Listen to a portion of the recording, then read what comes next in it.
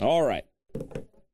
So we are going to look at 5 periods of church history pertaining to the Greek New Testament or the Textus Receptus or whatever the case may be, the traditional text. You got it? Okay.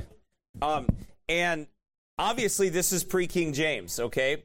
And God did something with the King James Bible that was totally different than the Greek New Testament in that sense. Not totally different, but definitely different and superior. Because when God took the best of all the texts that he led those men to use in the King James translators and to gather them together. But before that, we have the apostolic period of time that we're going to cover, and moving forward, we're going to look at, from that time period, some things that took place and how God used that. But we're actually going to look in the scriptures to see the promises of God and what God had said that we were going to do, that he was going to do. Okay? So we're going to look at that. We'll be in the scriptures here, and I'm going to try to keep this to about 45 minutes to an hour here because we'll pick it up again next week or so. It's late in the afternoon here, so I don't want to keep you too late here tonight. But it is good history and it's good scripture. There's a lot of good scripture in this. So it'll help us a lot here in understanding this subject.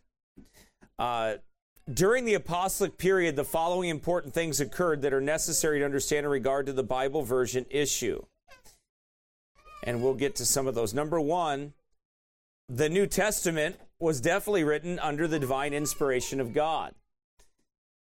And Jesus Christ received words from God the Father. I want you to turn to John chapter 17, and I want you to see what the scriptures bear witness of themselves. John chapter 17. Again, I know we're not going to get through all this because we have a lot to cover here, and that's okay. But we're going to look and see what the Bible says, what the scriptures say according to what God has given us here. For I've given unto them the words which thou gavest me, and they have received them, and have known surely that I came out from thee, and they have believed that thou didst send me.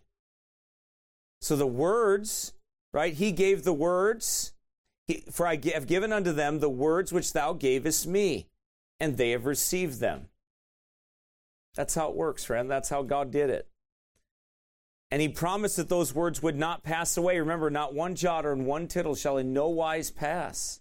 In Matthew 24, verse number 35. He further promised that the Holy Spirit would guide the apostles into all truth and would bring things to their remembrance and would show them things to come. Remember, we covered that. Turn to John 14.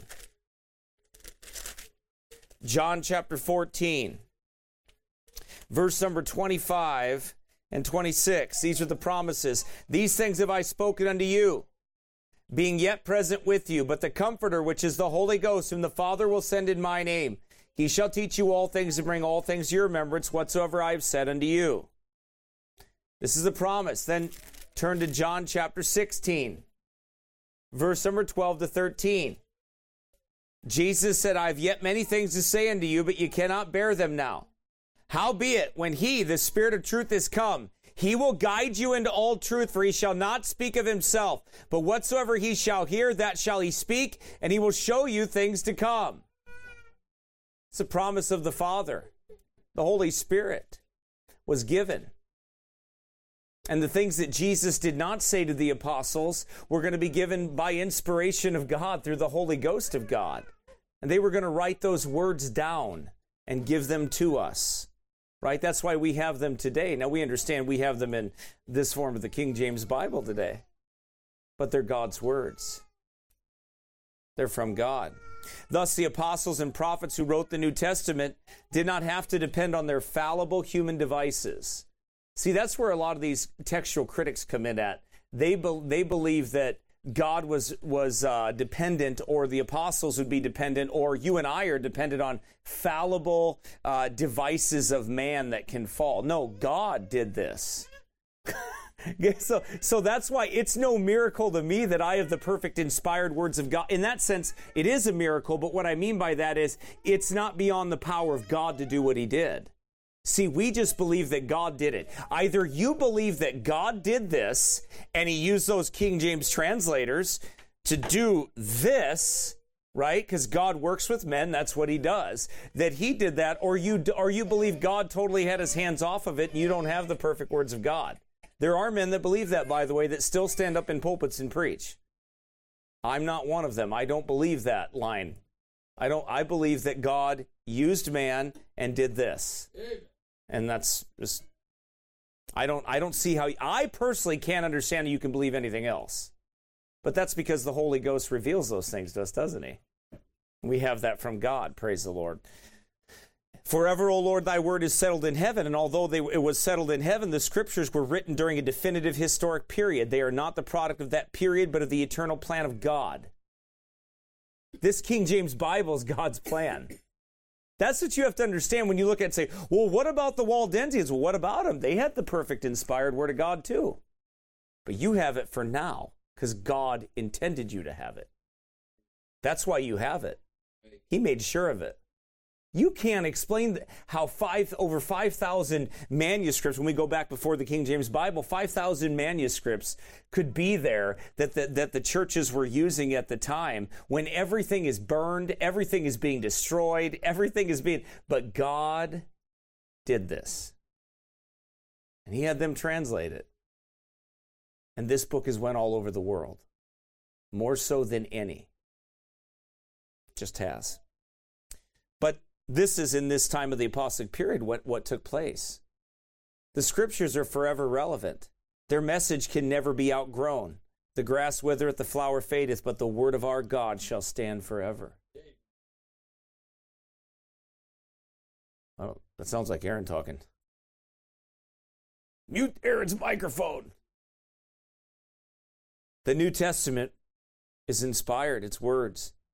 Paul said that. Paul talked about the words. Look at 1 Corinthians chapter 2, please.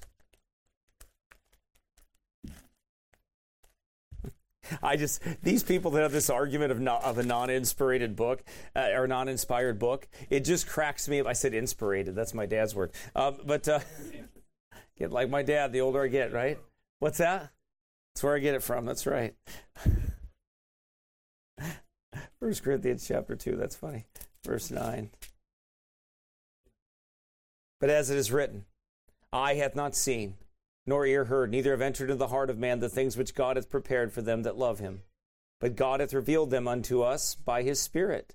For the Spirit searcheth all things, yea, the deep things of God. For what man knoweth the things of man, save the Spirit of man which is in him? Even so the things of God knoweth no man but the Spirit of God. Now we have received not the spirit of the world, but the Spirit which is of God, that we might know the things that are freely given to us of God. Which things also we speak not in words which man's wisdom teacheth, but which the Holy Ghost teacheth, comparing spiritual things with spiritual. These are the words of God. Paul is talking about here, he's talking about the words. That's why the words matter. You got all these people today that don't believe that. It's just nonsense. It's terrible. The New Testament is perfect. When Timothy was instructed to keep the commandment without spot, Paul was reminding him that every detail of the New Testament is inspired and authoritative. Everything. Even what you have. See, this is going to get me in trouble with some people because they get a little shaky when you start talking about this. Okay, they get a little nervous. But you can get as nervous as you want to. I'll mess with your intellect here a little bit, okay? Let me do that. The King James Bible in this form, okay, what you have now, the King James Bible, the scriptures in this form is better than anything you could have had 500 or 1,000 years ago. You know why? Because you couldn't read it. You couldn't follow it. I believe this book is perfect. And some of you might think you're smart enough and you could have followed all those things, but God did this. Down to the chapters, down to the verses, down to, man, you really believe, really? Like all of it? Well, if Jesus said not one jot or one tittle, he meant every minute detail of this book. Don't you believe that's what he meant? That's what I believe he meant. Couple of questions. Yeah. So, and you believe that it was perfect 1,000 years ago? Yes, absolutely. And so, as you kind of pointed out a lot of times, all but the numbers and the rhythm Mm-hmm. They probably didn't have that. No, they didn't. No, so it's even, oh, can something perfect be better? Yes. Yes. Because when they first had the books of the Bible, that's all they had. Can it be better? Well, here's the thing you have to understand. Perfect is perfect. Yeah, it is, but you have to understand the time of when God did it, though. Actually, perfect is mature. Yes. In the Bible, when God, because Jesus commands us to be perfect. Yeah. So, perfect is mature. So, that maturing is a evolution, if you will. So, the small W word of God, it changed. It's forever settled in heaven, but it changed form. It's changed form. It's become more mature to meet the times that we live in. That's what you have to understand. But God gave this to you for such a time as this. He didn't give you the Textus Receptus or 5,000 manuscripts for you to cipher through, so you could cipher through. He gave you one complete book.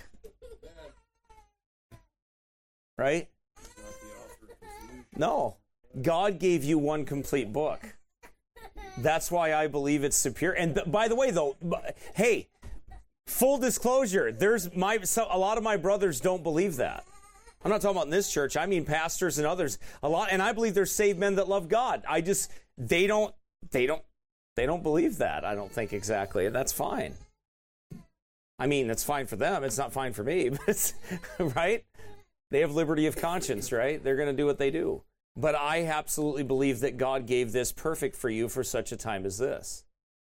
That's what you have to understand. God foresaw all this. So you can't look back and say, well, what about what they had? Praise God, they had everything God wanted them to have. Every generation has had everything that God ever wanted them to have when it came to his words. Every one of them. Every one of them. Perfectly fit for them. I believe that. I believe God did that. I believe this.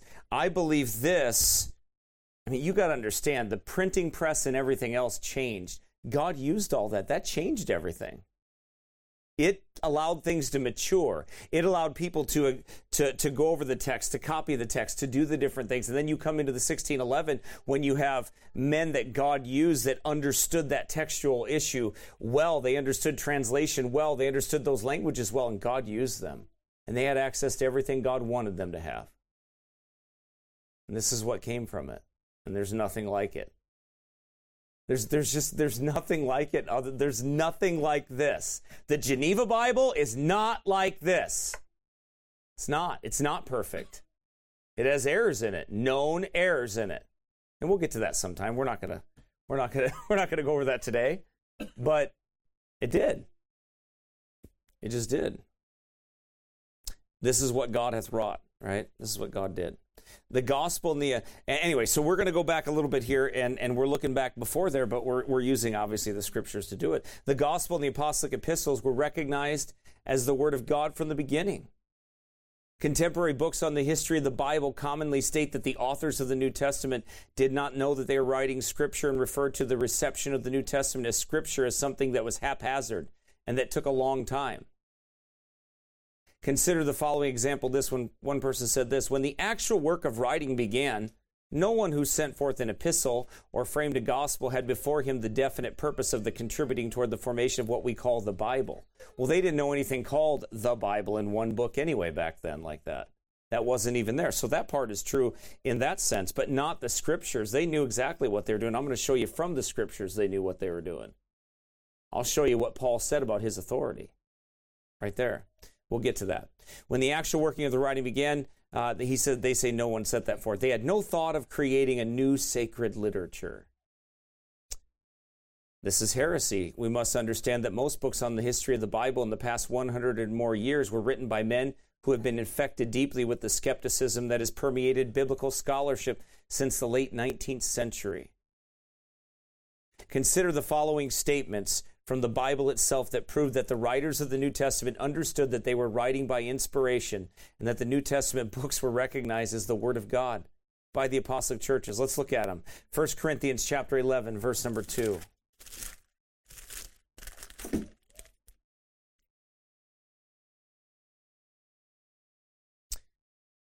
Paul says in verse number 1, be ye followers of me, even as I also am of Christ.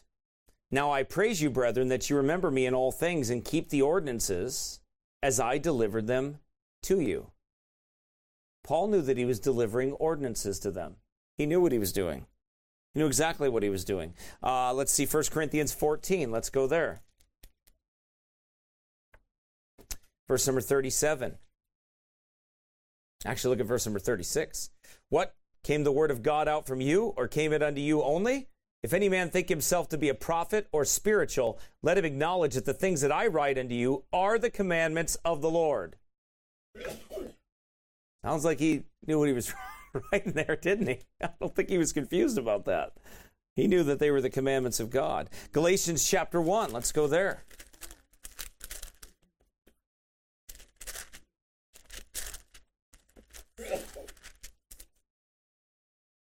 Verse number 11 and 12. Paul said this, but I certify you, brethren, that the gospel which was preached of me is not after man. For I neither received it of man, neither was I taught it, but by the revelation of Jesus Christ. Where'd Paul get his scriptures from? Jesus. That's where he got them from. Where'd he get them from? He got them from Jesus. That's what he said. I believe it. By the way, you want to know why that's why everybody hates Paul. And they want to shut Paul up. Oh, Paul, we don't want to talk about Paul. Paul's a sexist. Right? He's a bigot, right? Homophobic, sexist, mean guy. They don't like talking about Paul. Why? Because Paul has authority from Jesus. That's why. He didn't get it from Jerusalem. He didn't get it from the other apostles. He got it from Jesus. Now, the other apostles recognized that. They had to. Because when you see the Spirit of God moving, you can't help but recognize it when you're saved, right? You got to recognize it. You can't just ignore it. Doesn't work that easy. Let's see, Colossians chapter 1. Let's see more here. Paul knew his authority in the gospel, and he knew what he was doing. Colossians chapter 1, verse number 25.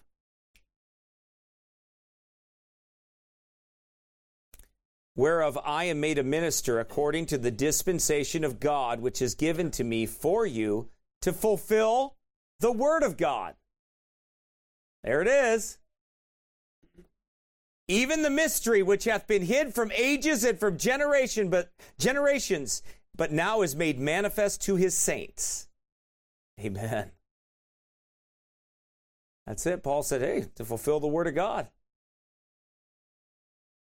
Pretty authoritative. I think he understood that. Verse 28, whom we preach, warning every man and teaching every man in all wisdom, that we may present every man perfect in Christ Jesus. That's what the scriptures do. They mature us. They perfect us. The more we learn them, the more we preach them, the more we read them, the more we understand them, the more we share them and meditate upon them, they perfect us. Look, this church is evidence of that. Look around at your families. Where would you be without the Lord's church? Where would all of us be without the Word of God and the preaching of God's Word and the teaching and the reading and the devotion to God's Word? We'd be in hell. That's where we'd be. We'd be in trouble. But we have God's words. Paul knew that. 1 Thessalonians chapter 2, verse number 13. Now look at this. This gets even deeper, doesn't it? For this cause also thank we God without ceasing, because when ye received the word of God, which ye heard of us, ye received it not as the word of men, but as it is in truth the word of God, which effectually worketh also in you that believe. Amen. That's good, isn't it? Right there. What's that? Which worketh in you? Yeah, he's talking about that's what works in you. It's the Holy Ghost, and he uses the Word of God. That's how you grow. You don't grow outside of this King James Bible. All these yahoos out there talking about revival that they're having at Asbury, and all these heathens out there running around shaking their hands, waving their arms, and singing like they're in some kind of rave, or dancing like some kind of crazy zombies. Those people, They don't have this book. They don't have any revival. Revival comes from this book. That's where you get it. You ain't got it. I don't want nothing you got. Let God be true in every man. Fire. That right there in First Thessalonians.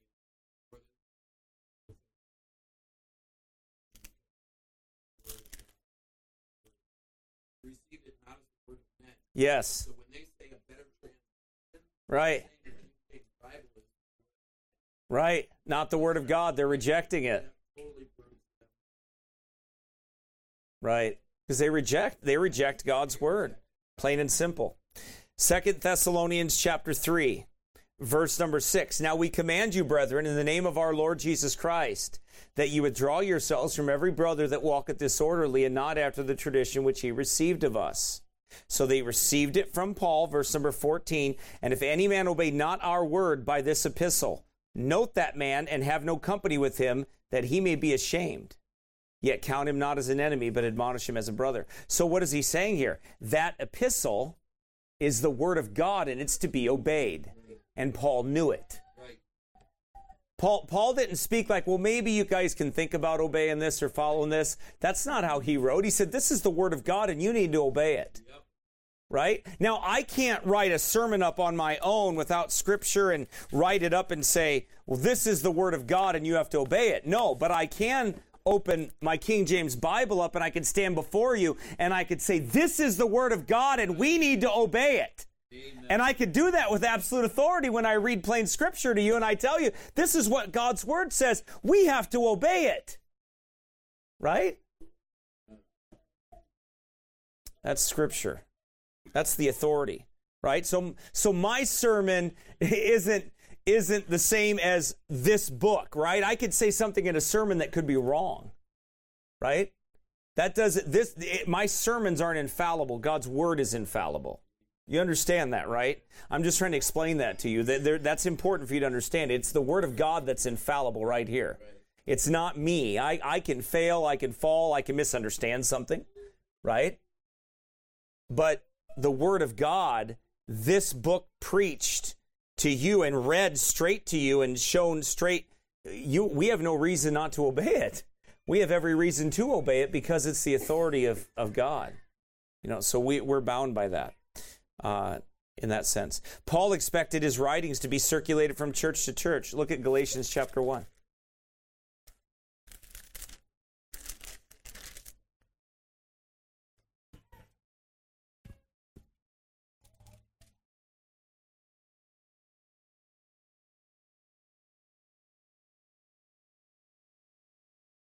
If you look at what he says here, he says, and all the brethren which are with me unto the churches of Galatia. So he expected this letter to go out to all the churches of Galatia. There was more than one, right? And these letters need to go out, right? They need to go out to a number. Colossians chapter 4, I believe it is.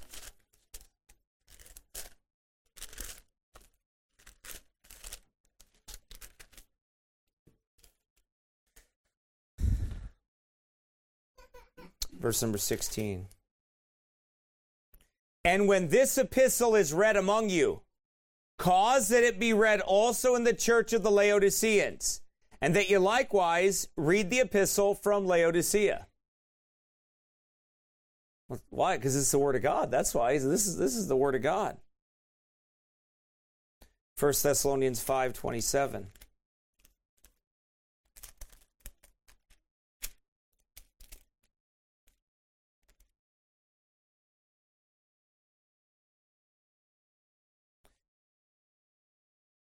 Paul says here, I charge you by the Lord that this epistle be read unto all the holy brethren. You read this, he said. Amen. It's pretty powerful, isn't it? Paul stated that the scripture was being written by the New Testament prophets by divine revelation under the inspiration of the Holy Spirit. Romans chapter 16.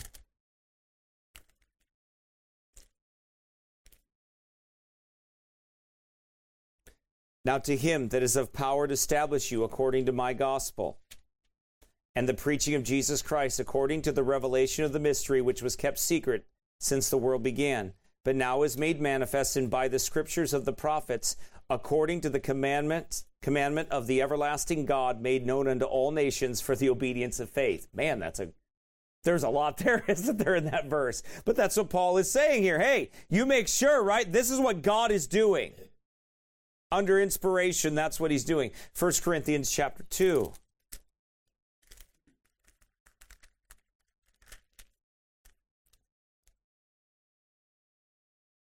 Verse 6 through 16, actually. Howbeit we speak wisdom among them that are perfect, yet not the wisdom of this world, nor the princes of this world. Make sure I'm in the right place. I believe I am. Yep, there we go.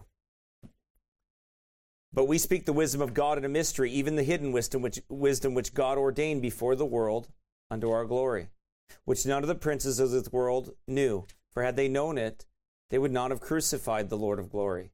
But as it is written, eye hath not seen, nor ear heard, neither have entered into the heart of man the things which God hath prepared for them that love him. But God hath revealed them unto us by his Spirit. For the Spirit searcheth all things, yea, the deep things of God. For what man knoweth the things of a man, save the spirit of man which is in him? Even so the things of God knoweth no man, but the Spirit of God.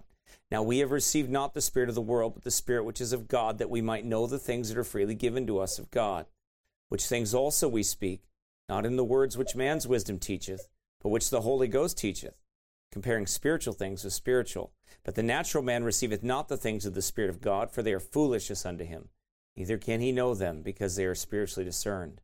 But he that is spiritual judgeth all things, yet he himself is judged of no man. For who hath known the mind of the Lord, that he may instruct him? But we have the mind of Christ. That's through the words of God. We have that. God gave us that. Ephesians chapter 3.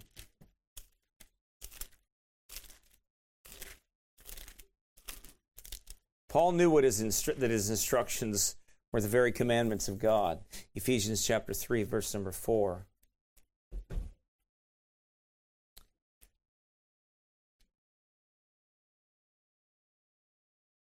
Verse number 3 says this, how that by revelation he made known unto me the mystery, as I wrote afore in few words, whereby when you read, you may understand my knowledge in the mystery of Christ, which in other ages was not made known unto the sons of men, as it is now revealed unto his holy apostles and prophets by the Spirit. Paul said he wrote these things to them, and he explained to them what God had taught him, what Jesus Christ had showed him, the mystery, the revelation of God. He says very plainly that it came from God. That's what it is. That's where it came from. They are the words of God. Peter said the word being preached by the apostles was the word of God. Look at 1 Peter chapter 1.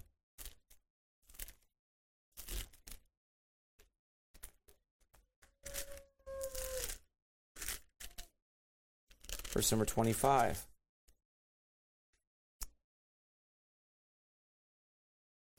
But the word of the Lord endureth forever. And this is the word which by the gospel is preached unto you. This is the word. Amen. Right here, you got it. Peter put the commandments of the apostles on the same level as that of the Old Testament prophets in 2 Peter chapter 3, verse number 2.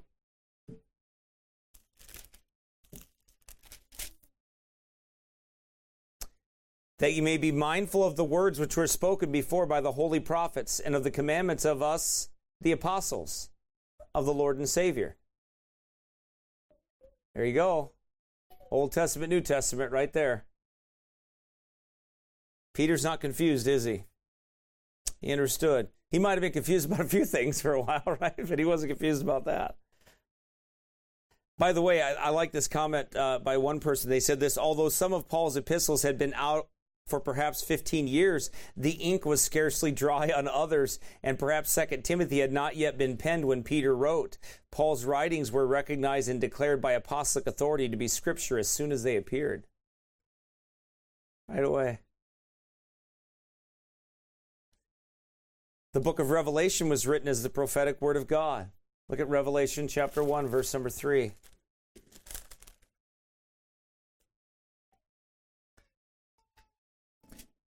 Blessed is he that readeth, and they that hear the words of this prophecy and keep those things which are written therein, for the time is at hand.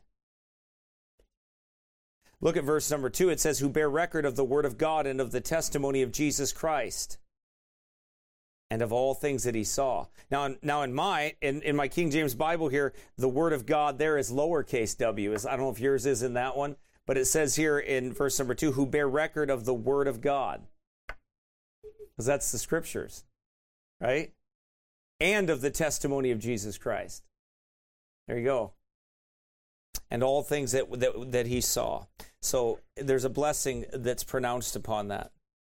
Because it's the scriptures. There's a blessing that is pronounced upon the scriptures. It's given. If you have the scriptures, if you read them, you'll be blessed by them when you believe God. Amen. And you believe his word. Revelation 21, verse number 5.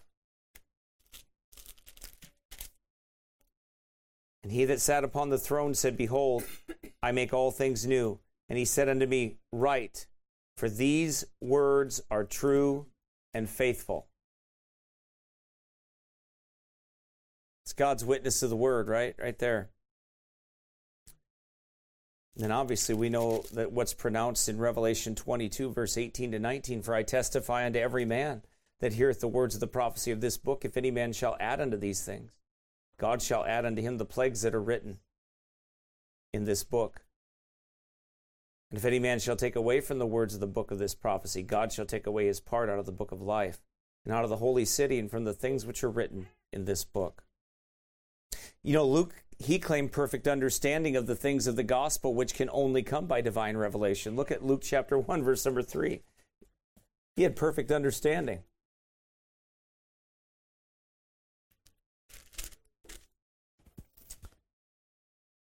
Luke chapter 1, verse number 3. It seemed good to me also, having had perfect understanding of all things, from the very first, to write unto thee in order, most excellent Theophilus, that thou mightest know the certainty of those things wherein thou hast been instructed.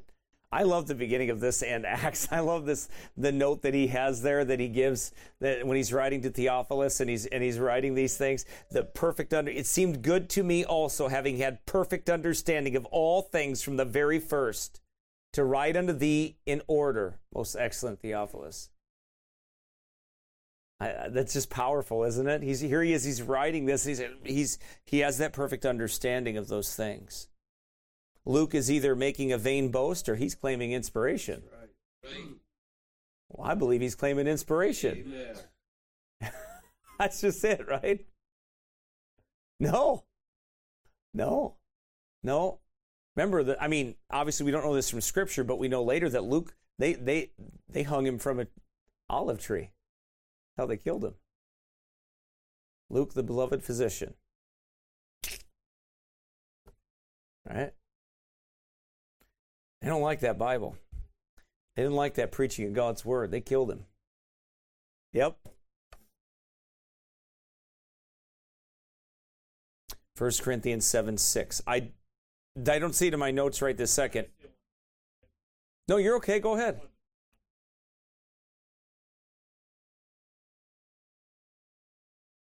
Mm-hmm. Yeah, when he says for the present time, when he... Mm-hmm.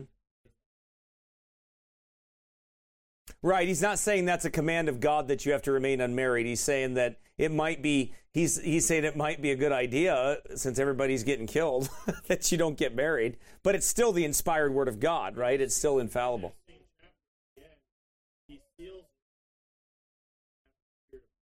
Right.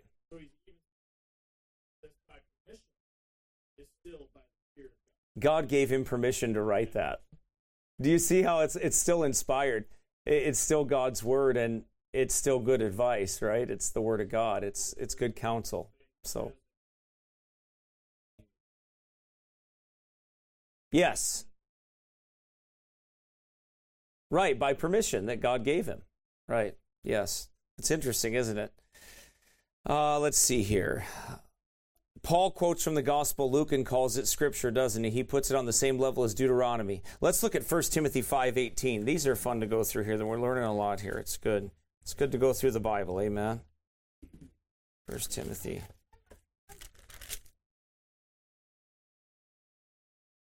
I like this. Watch this. This is interesting. For the scripture saith, thou shalt not muzzle the ox that treadeth out the corn, and the laborer is worthy of his reward. So that's 1 Timothy 5:18. Now I'll go to Deuteronomy 25:4.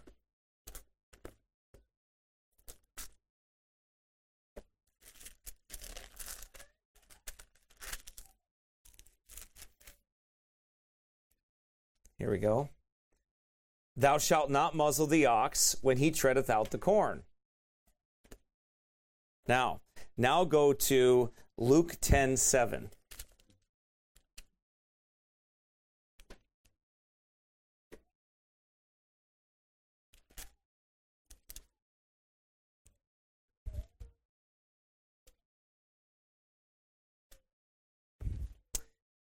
Look at this last part. And in the same house remain eating and drinking such things as they give, for the laborer is worthy of his hire.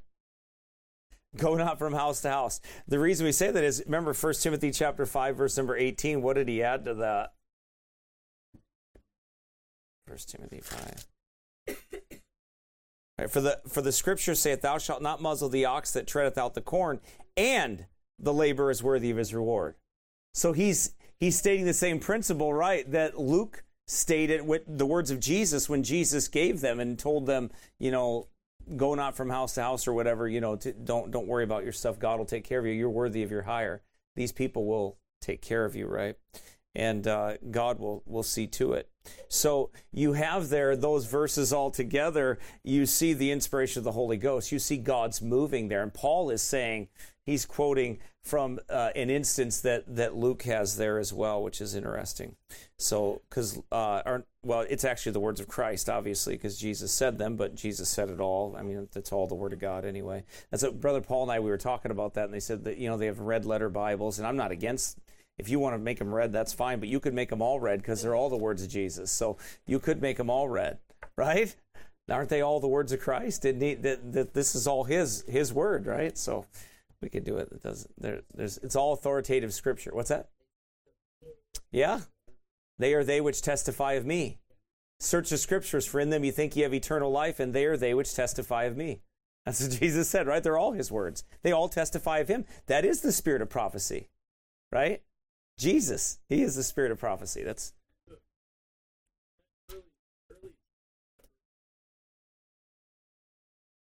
mm-hmm.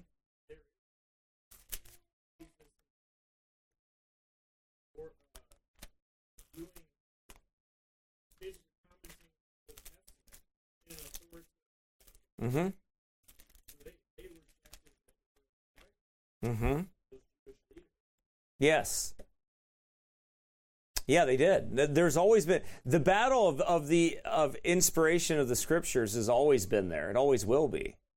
There will always be that war until Jesus comes, right? There's always going to be that war. Yeah, because this word speaks with authority. That's why this book doesn't. They don't like it. On that line, 12 said,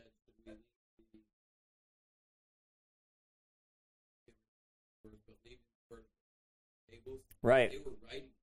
They knew it was inspired. Later on in the book of Acts, where Herod sat there a certain day, or whatever. Yep. He had to say, and they said, "Oh, these be the words of God, man." Mm-hmm. And that's when he was made up. Yes. And then it says, grew mightily. Yeah, it grew and multiplied. No, that's not. Yet the people said what Herod Right. was saying was fire. Yeah, they had that same argument back then. Yeah, how are these ignorant Christians? Right, they're the ones that hold the inspired. Mm-hmm. But that's true. Yes, it did. Yep. Jude 17, in warning the believers of false teachers, Jude refers to the words which were spoken before of the apostles of our Lord Jesus Christ. So look at what he says in verse number 17. He says, "But beloved, remember ye the words which were spoken before of the apostles of our Lord Jesus Christ, how that they told you there should be mockers in the last time who should walk after their own ungodly lusts." So these are the words of God. The words of the apostles are the words of God. And they claim that. They knew that. Jude is writing this, and and he's bearing record of that. All of them bear record of that. That's what they were. So that's powerful in itself. John held up the teaching of the apostles as the absolute standard of truth. Look at 1 John chapter 4.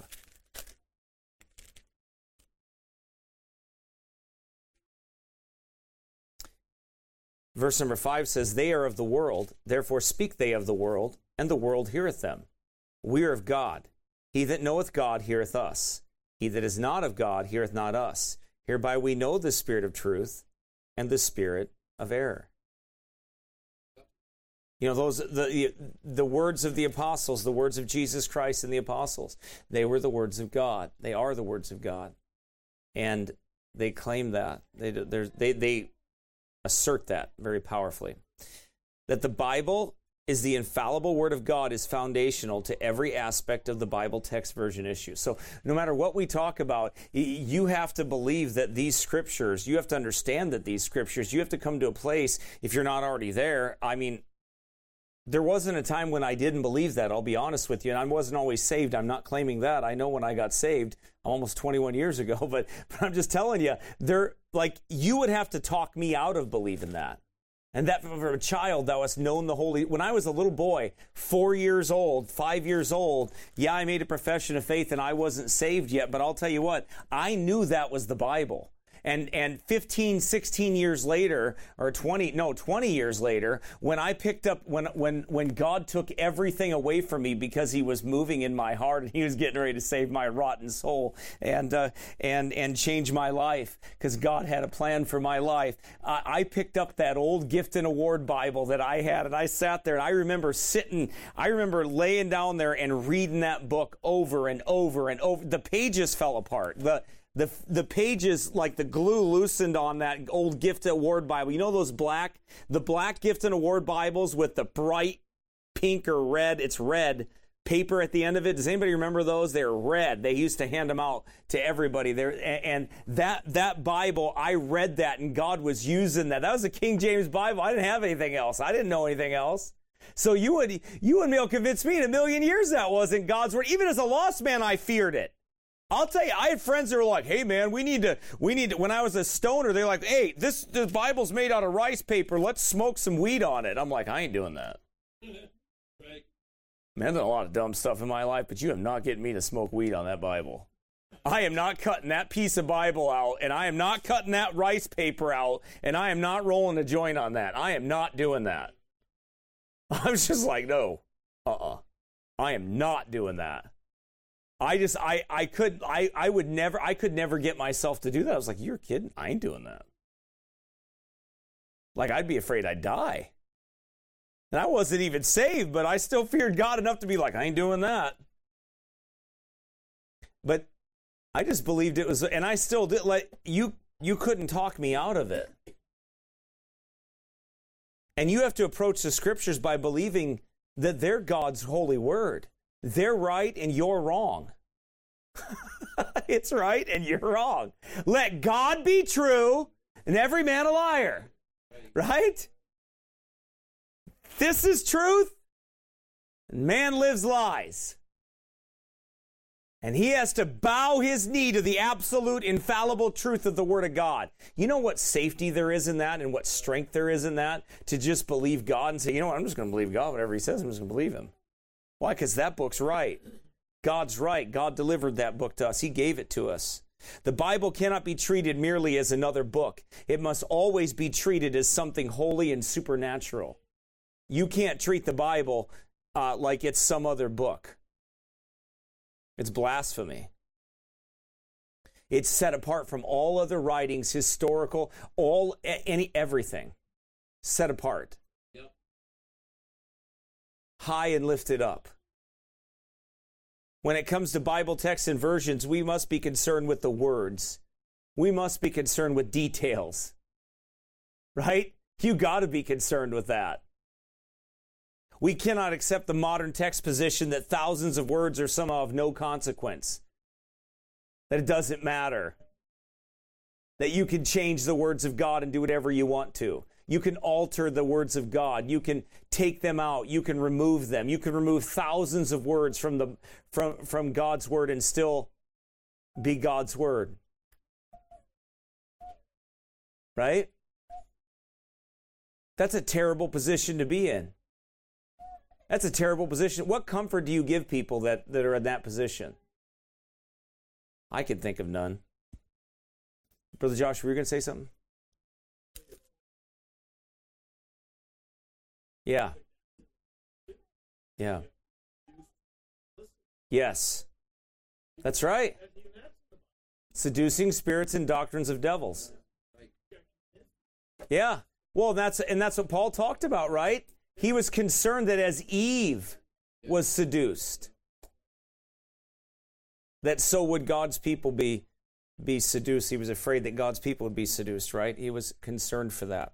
All right. Well, I think we're going to stop right here on this first point here because we got through a lot of scripture, and that was good. Next week, we'll talk about the New Testament being completed and sealed and some of the historical. And by the way, proving and showing that the Roman Catholic Church did not totally refuting the claim that the Roman Catholic Church gave us the scriptures. We're going to cover that next week.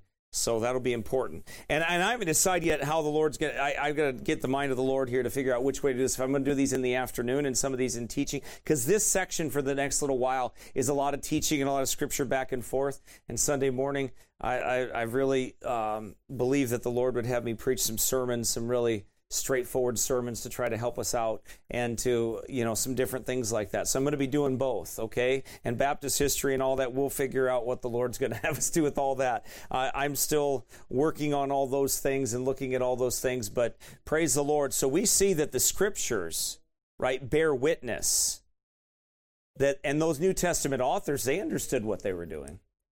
They understood what God had them do, and they understood they were the revelation of God. And it was from God, and they were authoritative.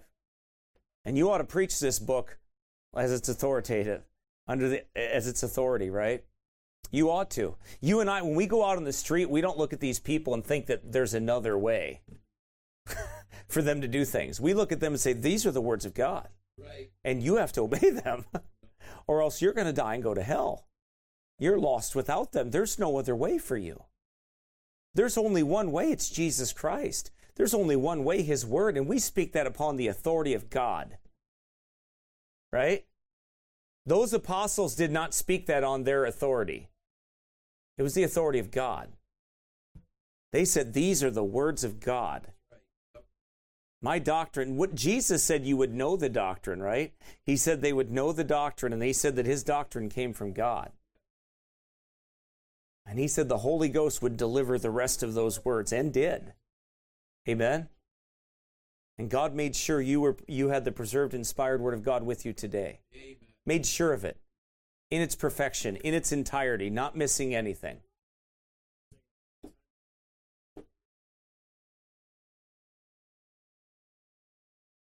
Mm-hmm.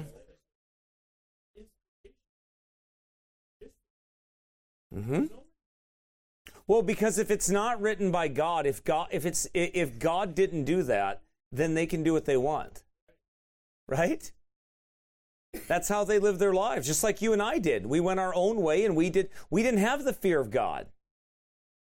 Before, when we were lost, we went our own way. We did our own thing. But if this be the Word of God, if this be the words of God, if this be the inspired, perfect, infallible words of God, then I must submit to them. I must surrender to God Almighty. I must lay down my arms and stop fighting my Savior. I must lay down my arms and stop fighting the Lord. Right? I must surrender to Him. Call Him Lord. I must repent and believe the gospel. Right? And I must live my life accordingly. That's it. Right? What you believe about this book shows what you and I believe.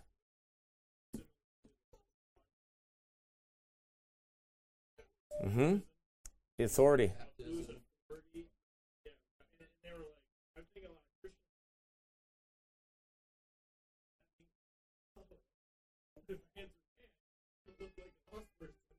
Mm-hmm.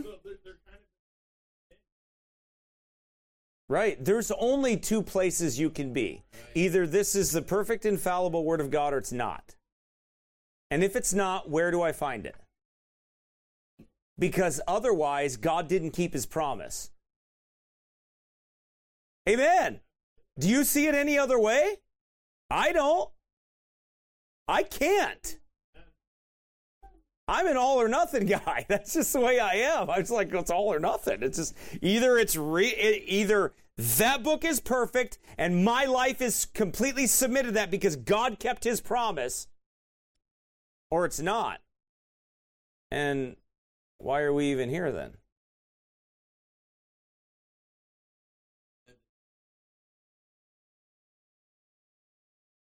Mm-hmm.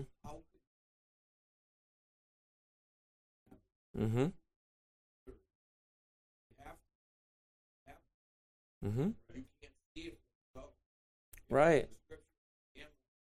And you're commanded to do the same.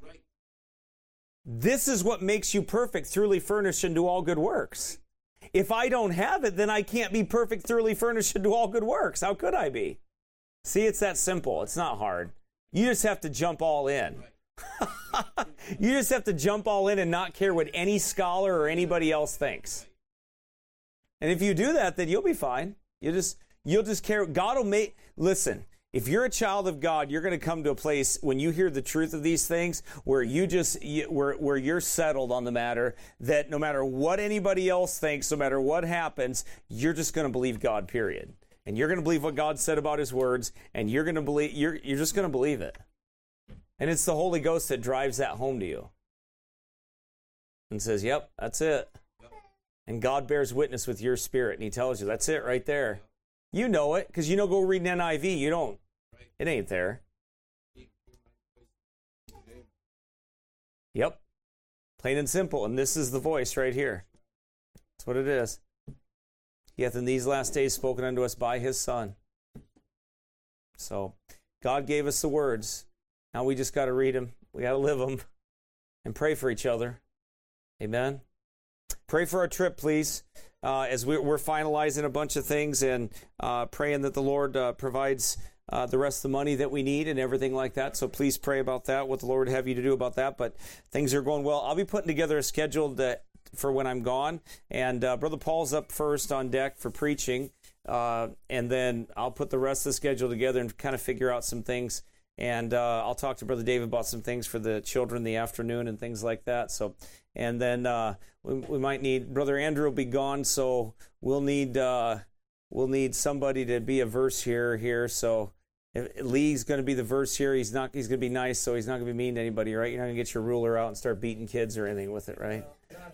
All right. But then and yes. Yes. But no, I'm kidding. But anyway, and if Brother Lee, if you can't do it, Brother Paul, you can be a verse here too. I'm sure you can handle that, and you won't poke the kids too hard.